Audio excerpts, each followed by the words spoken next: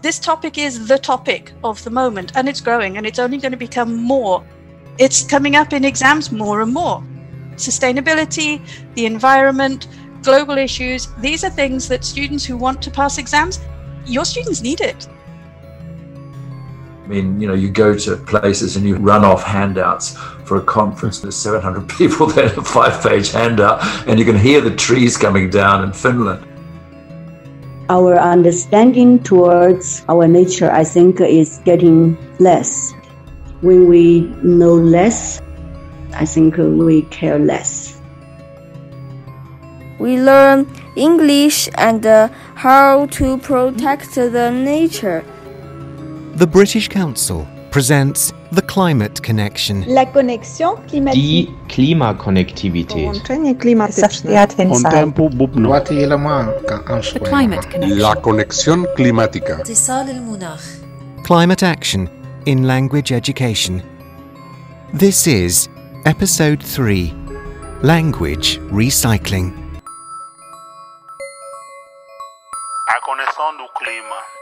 Hello and welcome to The Climate Connection, a British Council podcast focusing on climate action in language education. I'm your host, Chris Soughton. This is Episode 3, Language Recycling, in which we explore what teaching and learning methods can effectively address the climate crisis. Conexión climática. To start us on our journey, our first interview this week is with one of the ELT sector's most highly respected pedagogical experts, Scott Thornbury. Климатическая связь. Our first guest this week is Scott Thornbury, a name which may be familiar to many listeners. Scott has written multiple award-winning books for teachers on language and methodology, including The A to Z of ELT and 30 language teaching methods, and he's the series editor of the Cambridge Handbook for Teachers. He joins us from Spain, where he has lived for over 30 years. Scott, thanks very much for joining us today. My pleasure, Chris. So, Scott, I'd like to begin by asking you about Dogme ELT, which you developed along with Luke Meddings, a materials light approach to language learning, which doesn't require textbooks and indeed doesn't necessarily even require the traditional physical components of a classroom, such as desks or benches. So could we therefore say that Dogme is one of the greenest and most environmentally friendly language teaching methods available? We saw this overabundance of resources as working against the kind of activities or interactions that we thought, and based on the principles of the communicative approach. One of the inspirations behind the Dogma Unplugged movement initially was the story of this teacher in Papua New Guinea. He was an Australian volunteer who went to teach in a village, to teach the whole curriculum to kids through English in a village, talking about in the 1960s. So he probably didn't have a great deal of resources. But anyway, he lost the lot. And so he had to improvise in the village with the kids by taking them outdoors, walking around the fields, doing the math by calculating how many rows of corn, et cetera, and no print materials whatsoever. And this notion of the kind of emergent curriculum or the contextualized curriculum that didn't rely on imported materials from an educational perspective, but of course from an environmental perspective, because there was no drain on the resources whatsoever. And stories like that had sort of inspired me. When you kind of roll it back, the whole Dogma thing, you say, yeah, it's been very consistently green, if you like. How do you see it in the, say, modern world where many people are teaching in classrooms which are more heavily resourced? Approaches like Dogma or resources which are low resourced are actually seen as somehow second rate. How can we change that narrative in order to improve both the pedagogy but also the environmental aspects of teaching in those situations? To learn a language, really, you don't actually need a lot. And I think the question as to whether we should use print textbooks or digital textbooks is an environmental one as much as anything else. When you think of the wastage that the publishing industry comprises about 11% of fresh water consumed in industrial nations. I mean, that's an extraordinary amount of paper and water. Now, of course, this is not course books, but course books are pretty sophisticated productions. I think they're not that ecological. And there's a sort of idea that they've got to look smart and glossy and be heavy and so on. And you say, well, okay, we'll replace those with digital textbooks. But that also has an environmental cost. Just the production of an iPad and the amount of water that goes into one is absolutely massive. Of course, an iPad can be used for lots of other purposes, which is not the case for a course book. And I do think, I do believe sincerely there has been a sea change in thinking, and it's coming through from the younger generation, and people are being much more critical of all this kind of unfriendly resources that are being imported into classrooms. I think that problem is in training level too, teacher training. Teacher trainers need to take some responsibility for setting an example. Yeah. And I've not been good at this myself. You go to places and you run off handouts for a conference plenary session. There's 700 people there, a 5-page handout, and you can hear the trees coming down in Finland. But it's changing that mindset, isn't it? Certainly when just the expectation that you come armed with this stuff. Yeah. I know. I've had arguments with, in Poland, I think I was doing some teacher training work, and they wanted the handout to be sent in advance so they could print it off. And I said, I don't do handouts anymore. I have a website where I'll upload a PDF of the PowerPoint and people can download it if they want. And they said, no. In Poland, we have this tradition that you always have to have paper handouts at a talk. It's not real unless it's sort of somehow printed, if it's not tangible, and it's but I think it's interesting as well, kind of thinking about the sort of TEFL industrial complex and how that changes, how that mindset changes. And I think there are small things that can come from bottom up, but I think it feels like got to be like the big publishers and government ministries as well, making those changes to textbook provision, as it were, and shifting what it means to acquire a language. But I guess that's a sort of an ongoing conversation. And there are alternatives. There have been initiatives in language teaching methodology, going back hundreds of years, where people have developed methods of teaching languages which relied on minimal materials, like one book. There's that famous case of this French pedagogue called Jacotot, who developed this method, which was based on, and he didn't speak Flemish, but he had a bilingual novel in Flemish and French, and that was the course. They just worked their way through it sentence by sentence. You couldn't imagine a more eco-friendly course than that. One book. In a way, what you're saying is, and what Dogma was trying to do and some of these other methods, is to almost rewild language learning. We're trying to get back to the heart of what language learning should be, because often what we see is the structure of it all. It is the books, it is the nice classrooms, it is the tech and all those sorts of things. But actually, we should be placing language learning at the heart of the process. Exactly, placing the language learning environment or context at the heart of the process. And when you say rewilding, I'm reminded of the initiative that a number of Scandinavian language learning in the Wild project, where people go out into the street with particular tasks. This is learning a language like Icelandic or Finnish or whatever. And they're prepared for these tasks. They go out, they do the tasks, they take photos on their phones of the core interactions they're having with people in the wild, as it were, and they bring these back to the classroom. And this is essentially the material of the course, but it's very contextualized and it's very interactive. And that's where, of course, the internet comes in with. There's a lot of affordances available there, but don't need that, all the paraphernalia of those educational materials that are produced. You don't need all that necessarily to learn a language. I'm not suggesting that's the only way to learn a language, through immersion, for example. But the fact that people can do it suggests that we should be thinking of methodologies which are more immersive, as it were, in their approach. Are there things which teachers can add to their classroom practice which do make them responsible and environmentally friendly? Yeah, well, I think classrooms and contexts which are under-resourced, and how resourceful the teachers are in handling large groups of learners sitting in lines at desks with with a blackboard, and that's about it, and develop techniques of, first of all, you could say crowd control techniques to a large set. We're using a lot of lockstep through drilling, etc., and reading aloud and reciting and so on, which is not, people have been learning languages like that for some considerable time. These are not very communicative. I think they can be combined with communicative activities, with like pair work and group work, with not too much risk of chaos. I think many teachers are afraid that if they open up the classroom to interactive kind of activities, that they won't be able to control it. But it can be done.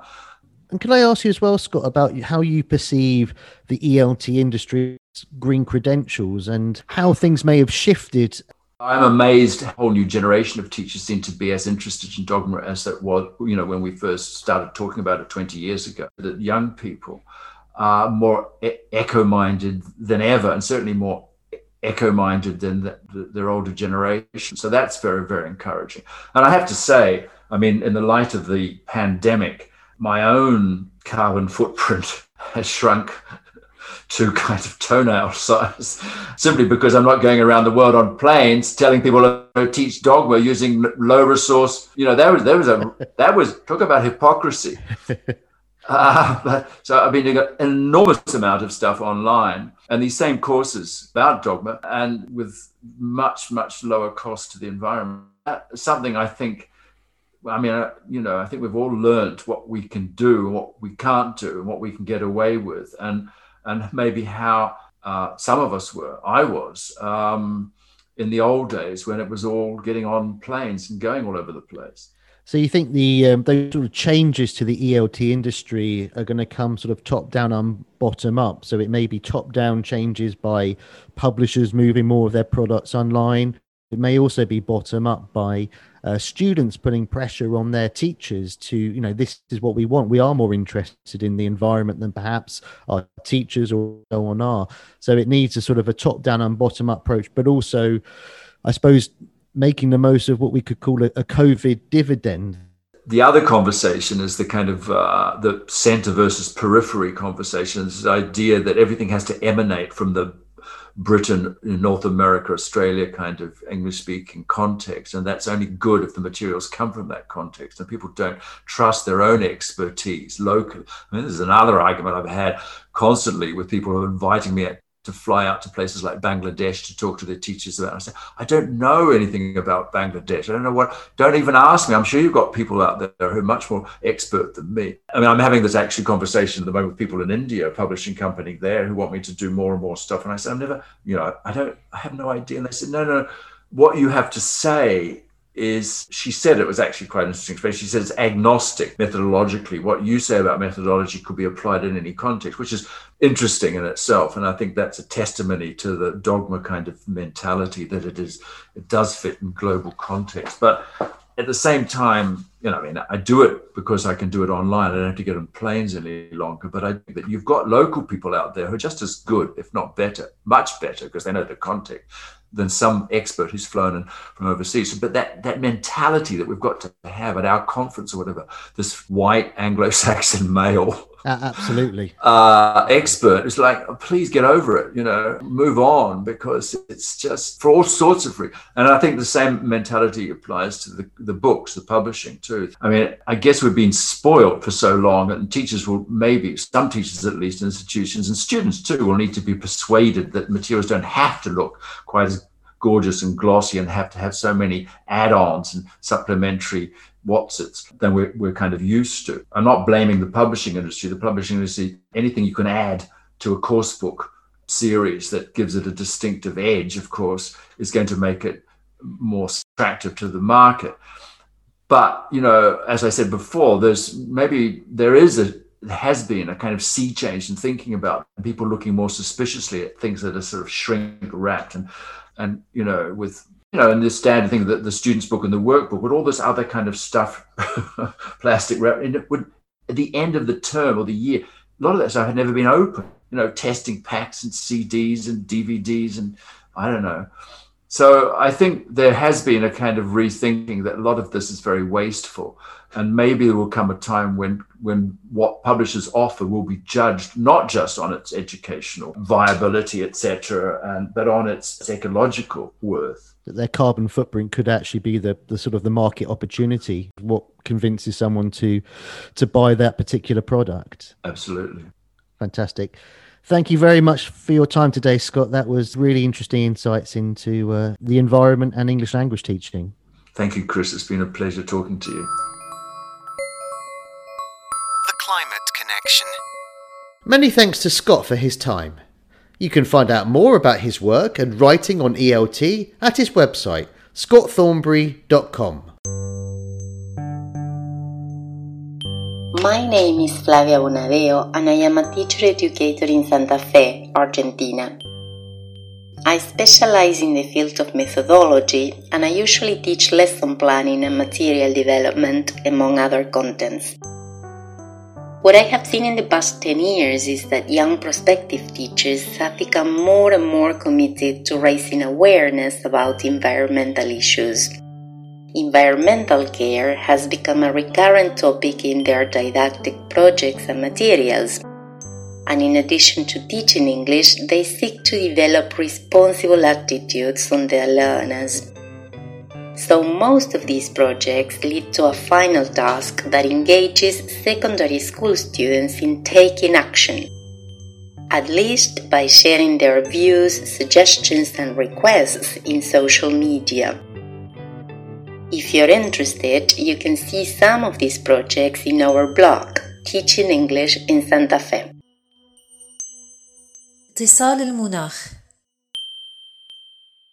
I don't know what your experience of school was like, but meeting a golden snub-nosed monkey was definitely not on my curriculum. However, as we discover in this episode's From the Field, at this school in rural China, that's exactly what students at the Voice in Nature English School in Yunnan province can expect.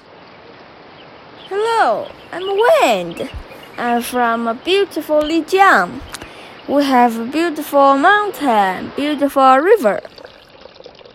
Our team went to many places, like Yunlong, Shangri-La.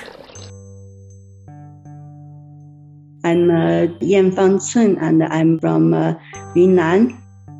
I'm very glad to talk about our program here in Yunnan. And the Yunnan province is located in southwest of China. Lijiang is very, very beautiful, incredible place. It's very rich, both in nature and culture. And we have beautiful mountains, and we have beautiful Yangtze, upper part of Yangtze River valleys. We saw Yunnan golden monkey in Tacheng and fly a kite in Yunlong. We saw rainbow waterfall in Shangri-La and hiking in the Yulong Snow Mountain. We learned English and how to protect the nature. Most of the people move from countryside to the cities. We have less chance to go into the nature and have a very kind of close connection with nature. Our understanding towards our nature, I think, is less, and our bond with nature is getting less. When we know less, I think we care less. Our programs, we try to inspire and support or to encourage more people to learn about nature, to understand the nature and its benefits and its connection with our human beings. So for the English class, the teaching curriculum, we try to integrate nature education curriculum into indoor classes. Meanwhile, we also try to integrate the English learning with the nature camps. So we take our students with both kids and parents into the nature. So our courses let the students to understand the nature, like some plants, animals, ecosystems, and the heritage. Can you swim? Can you swim? Can you swim? First aid kit. First aid kit. Today I saw dry leaf, cold ice, fuzzy snow, small berry, and wild yam. I felt tired, cold, and happy wind. The students, they enjoy learning outdoor classes, outdoor camps. So, and I think for most of the kids, most of the time they just either stay at home or stay at schools. So when they have chance to go outside, both the parents and the students, the kids, they are very excited.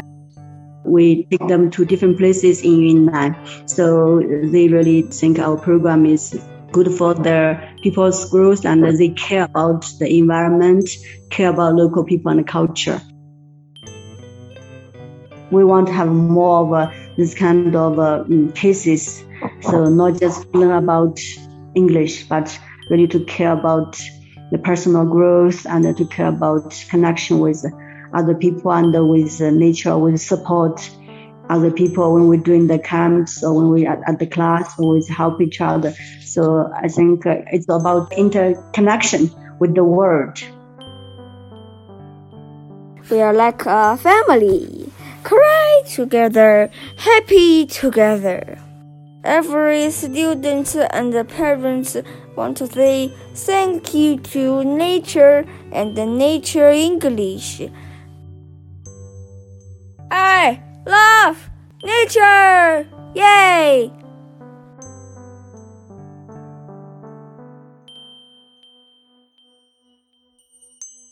La connexion climatique. In our second interview this week, we hear from two more highly experienced English language educators, Kieran Donaghy and Kerry Jones, about their thoughts on how to green ELT pedagogy. मौसम का संबंध. Kieran Donaghy is an award-winning writer, international conference speaker and teacher trainer. One of his particular areas of interest and expertise is on the use of images and the visual in English language teaching. Welcome to the podcast, Kieran. Thank you, Chris. And Kerry Jones is a highly experienced freelance teacher, trainer and materials writer. She is also one of the co-founders of ELT Footprint, a group dedicated to sharing initiatives and projects about how the ELT community can be more environmentally responsible. Welcome to the podcast, Kerry. Thank you, Chris. Lovely to be here. Kerry, perhaps we could begin with you and asking you to outline how and why ELT Footprint came into being, what it does, and what you and your colleagues hope to achieve through it. So ELT Footprint came to be in 2019, which was really kind of the year of the zeitgeist of the climate emergency, I think. There was a conference in Barcelona in May 2019, the Innovate conference, and Daniel Barber spoke there and gave a plenary where he made a climate emergency declaration for ELT. And this kind of seemed to galvanize a lot of conversations that had been going on anyway, but they were kind of dispersed across social media and as well as actually there face-to-face in the conference. And so there was a suggestion, how can we bring all of these people in these conversations together? And at the time, the thing that seemed to be the most natural was to use Facebook as a space where people were already sharing. And the whole idea was this thing of creating a space for conversation, for sharing, for support. Obviously, all like-minded people involved in education in all kinds of different ways. It wasn't as if we invented anything. It was that the community came together to support each other, I guess. And then from there, some projects have grown through the community. Right at the heart of it is teachers, educators interested in the topic, wanting to find out more ways to be able to actually do something, to take action, to feel like we're making a difference. I was just going to ask you a little bit, say, community for like-minded people. What do you think can be done to convince people who aren't like-minded? Okay, so first of all, we're not into proselytizing. We're into encouraging and supporting and motivating people who are already interested, as it were. We're not out there to convert people to our cause or anything, because I think that generally has a kind of drum-banging negativity to it. But there is that idea of, for many, many global issues, that teachers will say, that's not my role, that's not my place.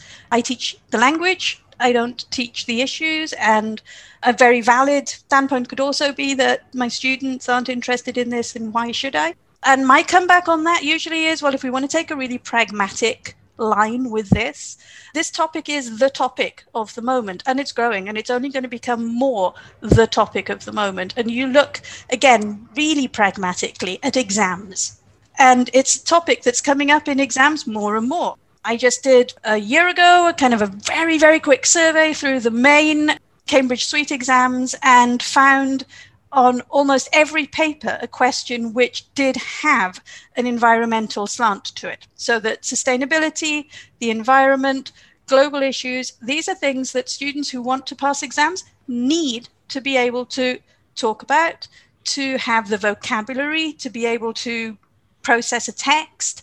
So even if you don't buy into the importance of it as an issue, your students need it. It's like it's language that they need to have. So for me, that's kind of like the bottom line salesman pitch that I give.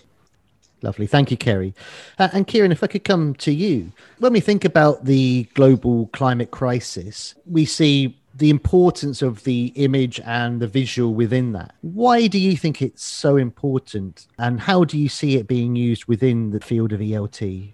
I would say the main reason for using the image in language education is that we're living in an increasingly visual world, that we're living in the age of the image, and that the majority of the texts that our students are encountering outside the classroom are visual texts like photographs or multimodal texts which use visuals, such as a website is an example of a multimodal text, videos, short films, memes, infographics. These are the types of texts our students are encountering. So we need to bring these into the language classrooms and use these texts to help students to analyze and interpret these texts. And a very interesting recent development has been the addition of the fifth skill of viewing in the English language curricula in a number of countries, including Canada, Singapore, and Australia. This skill of viewing is an active process of analysing and interpreting visual text such as TV, programs, films, videos, paintings, infographics, symbols. And I think undoubtedly that this fifth skill of viewing will be added to English language curricula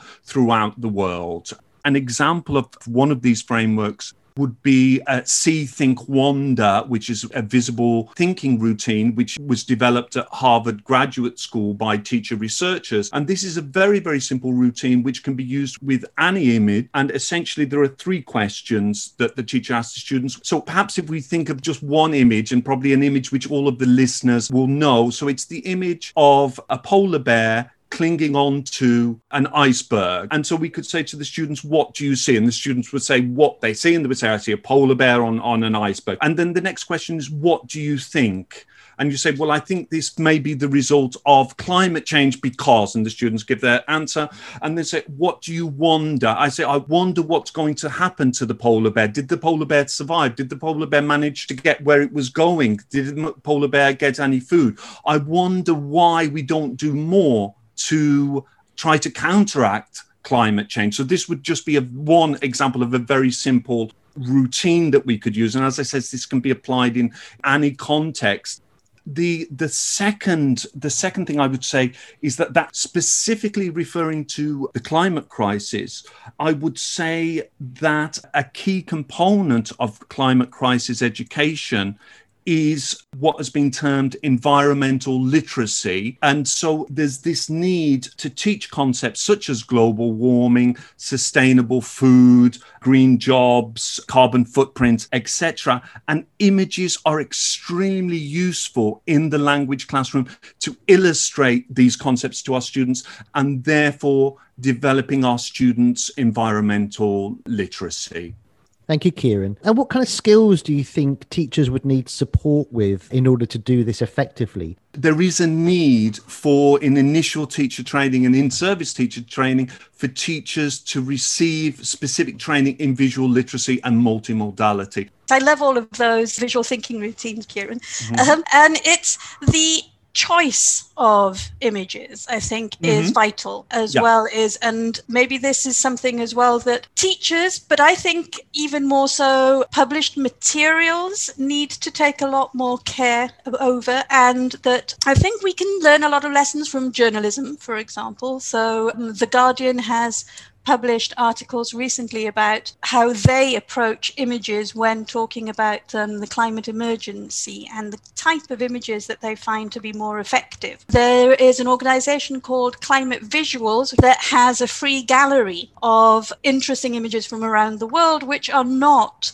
what might be the stereotypical. Some of the underpinning principles for choosing images which really are going to get students thinking and responding and wondering are ones which have some kind of a human story involved, preferably some kind of a local link, which means that the context is familiar to the students, or some kind of a surprise, something which makes them stop and rethink.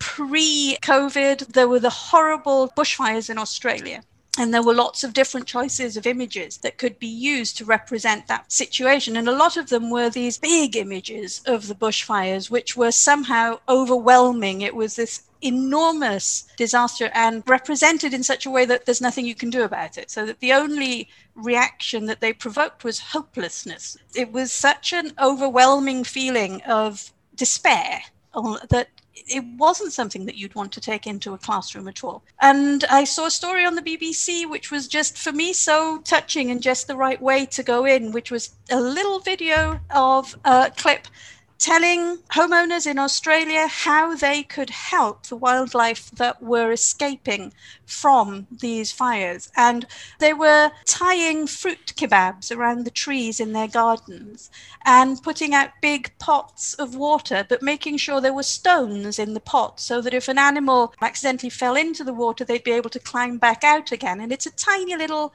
30-second clip, but it seemed to me to be this kind of glimmer of hope in this horrible story. And so that, for example, would be a really, in my mind, a really effective visual text to share with the students. And this idea that doing is possible, that acting is possible, that even in such a terrible situation, you can do something. This is kind of another underpinning principle, I think, of dealing with any of the major global issues, which can be daunting for teachers, scary to talk about, is to find a story. And I guess it's coming back to that word Kieran used, the idea of wonder from a language learning perspective. As soon as students are wondering about something and want to say something, they want the language. They ask their teacher, how do you say this? Yeah. And that's what can make them use the language.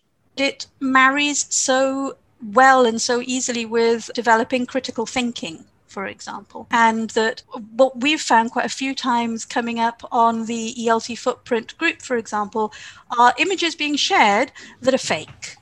And what a wonderful lesson that can give teachers to take in the image and then get the students to say, you know, is this a real image? Or is it fake? And if it's fake, why? And why did they do it? And then you have the lovely gift of a lesson as well. The visual thinking routines, the questions, the questioning things always. It marries with so many things. So the visual literacy, the eco-literacy, critical thinking, that they all come together in what would be actually a simple framework for a teacher to work with. As Kerry said, I think in course books, the selection of images is very important.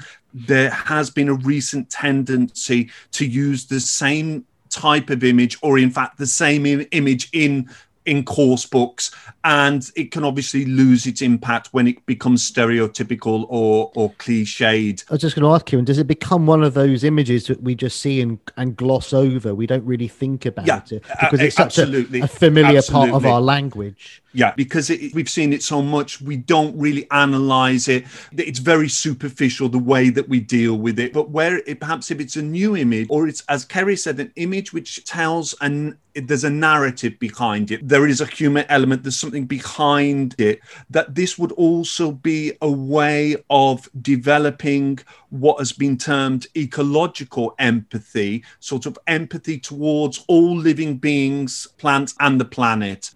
And one final question to both of you, perhaps begin with you, Kieran. It's just, how do you feel the ELT community as a whole is responding to the climate crisis? And are you optimistic about the future?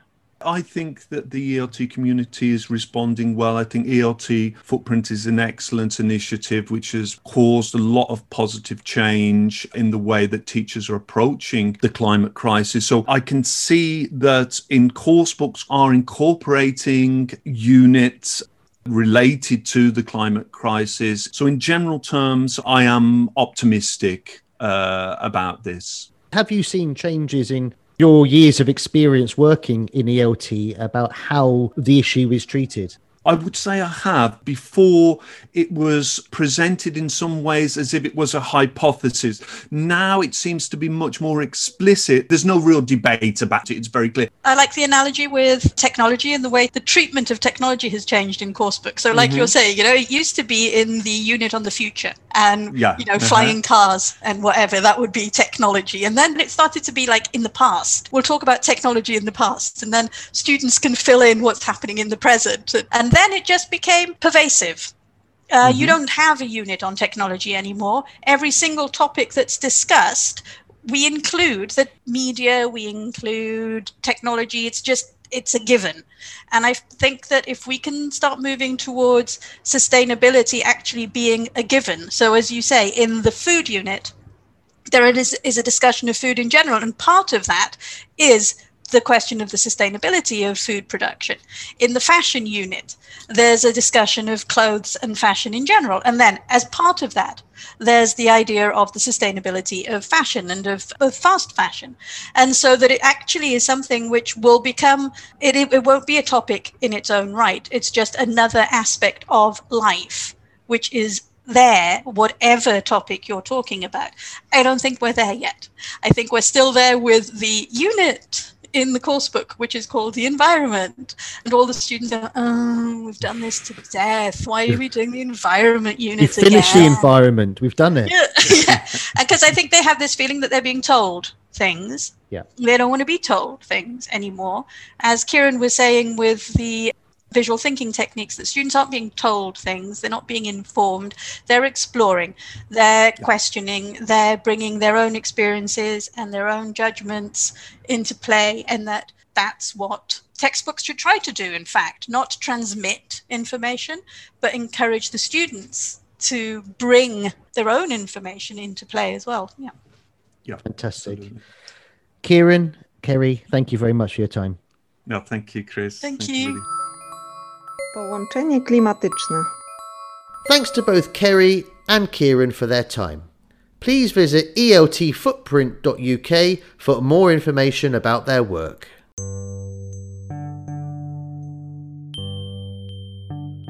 I'm Jasna Polanovic, an English teacher from Zlatar High School in Croatia.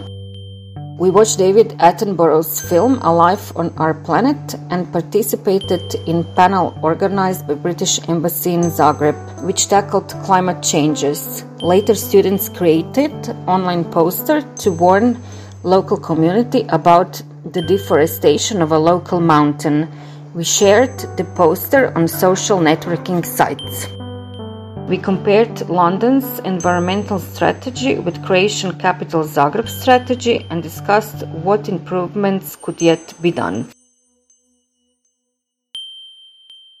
Die Klimakonnektivität. As the global climate crisis has intensified, so too has the language used to describe it. Increasingly, in the media, we see phrases such as climate apocalypse and climate Armageddon. In this episode's Green Glossary, we hear from our partners at Oxford University Press about one such word, ecocide, and learn more about its origins and formation. The Green Glossary. The Green Glossary. Brought to you by Oxford University Press. I'm Tanya Stiles and I work on etymology at the Oxford English Dictionary, researching the origins of English words. As an etymologist, I find ecocide a really interesting word. Its basic construction is fairly straightforward. The familiar element eco, referring to the environment, is combined with the ending side, which we recognise from words like suicide and homicide. So, literally speaking, ecocide means the killing of the environment. Now, this already seems like quite an interesting choice to me because it presents the environment as a living organism and equates damage to death. But looking at the context in which the word was first used shows more clearly why someone might want to do this. The OED's earliest evidence for ecocide dates back to April 1969, when it appears in a local newspaper from Sandusky, Ohio in the United States. It's used in an article about the United Auto Workers Union, who are lobbying the state governor to put laws in place for controlling air pollution. The union rep claims that air pollution causes 5,000 deaths in the state every year, and his plea to the legislators is pretty powerful stuff. He says, "At stake are the health and lives of thousands of citizens who are innocent victims of our careless indifference." He goes on to say that neglect of the pollution problem could be described as ecocide, crimes against humanity by destruction of the environment. Now, rebranding air pollution as ecocide in this context is a stroke of persuasive genius. In this one word, the idea of damage to the environment is wrapped together with the killing of thousands of innocent humans. It's not words like pesticide the speaker intends to bring to mind here, or even suicide. It's genocide. Suddenly, we're not dealing with an unfortunate and slightly dull side effect of the car industry. We're talking mass murder. And surely, no state governor is going to stand back and let that happen. The element eco is what we at the OED call a combining form, a linguistic element that combines with other elements to make new words. Because they're effectively building blocks for words and not freestanding words in their own right, combining forms are a bit like prefixes and suffixes, collectively known as affixes. However, they differ in some important ways. An affix is usually added to an existing English word for one of two reasons, either to adjust its sense or to change its part of speech. So, for example, to the adjective kind, you might add the negative prefix un to change its meaning and make unkind. Or you might add the suffix ly to it to make the adverb kindly. Semantically, affixes are very much secondary to the base word they're affixed to. In both unkind, kindly, and indeed unkindly, it's the adjective kind that carries most of the word's meaning, not the affix. But combining forms pack more of a semantic punch. When you put two of them together, like eco and side, each element contributes equally to the sense of the new word you've made. As combining forms go, eco is an extremely productive one. The OED covers almost 100 words formed from it, dating back to the early 20th century, and new combinations are appearing all the time. Many English combining forms are borrowed from Latin or Greek. Bio, in biodegradable, for instance, is from the Latin word for life, and anthropo, in anthropology, is from the ancient Greek word for man. However, this isn't the case for eco, at least not directly. It's a shortening of two closely related English words, the noun ecology and the derived adjective ecological. How do we know this? Well, a big clue is the fact that a significant number of eco words have earlier equivalents containing the adjective ecological. For instance, before the word eco-niche came into usage around 1958, the established term was ecological niche and had been since 1917. And the word eco-footprint doesn't turn up until 10 years after the fuller term ecological footprint had come into use. This indicates quite strongly that eco was formed by shortening or clipping the word ecological to make longer expressions like these easier to say and write. The English noun ecology was borrowed from German in the mid-1870s, and within a few years, ecological had been formed by adding an adjective suffix. The original German word, Ökologie, was a relatively new one at the time. It had been coined just 10 years earlier by the scientist Ernst Haeckel as a name for the new branch of biology that had started to focus on the relationships between living things and their environments. Haeckel's word is made up of two elements, the ancient Greek word for house or dwelling, and the German equivalent of Logie, which we know from the names of other branches of science like geology and biology. Etymologically speaking, ecology is the study of our home then, our home planet, you might say. So, at a deep level, eco words like ecocide share an underlying metaphor with some later environmental themes, like Greta Thunberg's rallying cry, "Our house is on fire." The earliest English formations in eco date back to the early 1900s. They tend to be restricted to specialist scientific and technical registers. Some of the earliest eco words are certainly terms I'd never come across myself until I started to do the research for this podcast. But the late 1960s was an important time in the history of the combining form eco, thanks to the rise of environmentalism as a political issue. During the 60s, as public awareness of environmental concerns grew, existing technical terminology in the area started to be used more widely, spreading from specialist scientific journals and out into newspapers, documentaries, and general conversation. This is demonstrated quite nicely by the word ecosystem, which started life among research biologists in the 1930s, but has now become part of our everyday vocabulary. In fact, it's become common enough that you can describe any complex system of relationships as an ecosystem, like a business organisation or a sector of the economy. Alongside this popularisation of existing vocabulary, a large number of new eco words were born at the end of the 1960s, and ecocide is part of this baby boom.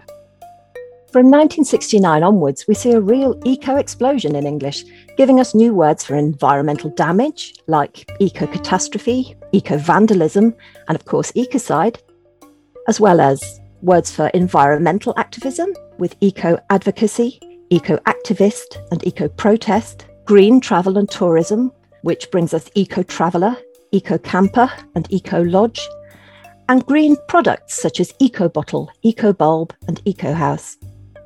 And then, of course, in the wake of positive terms like eco-conscious, eco-savvy, and eco-friendly, you get the inevitable backlash with negative words like eco-babble, eco-fascist, and eco-nut.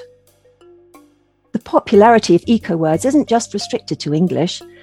The equivalent element is similarly productive in many European languages, not just in German, which we've talked about, but also in French, Spanish, and Italian. This productivity can even be seen in the brand names of environmentally friendly cleaning products and the names of companies, and it shows no sign of slowing down anytime soon.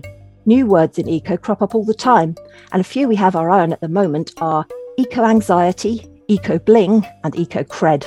As we continue to monitor the language for new arrivals, it looks as though eco words will be keeping us busy at the dictionary for some time to come. The Climate Connection. Thanks again to all our guests this week. For show notes, bonus material and previous episodes, please visit the show website www.britishcouncil.org/climate-connection.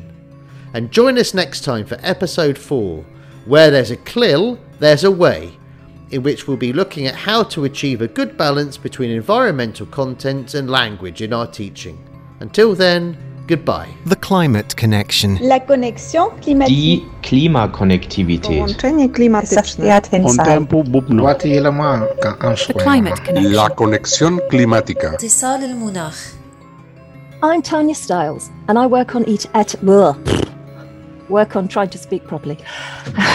Yeah, don't get the word etymology wrong. You'll never be able to get back in the OED again. It's actually quite hard to say.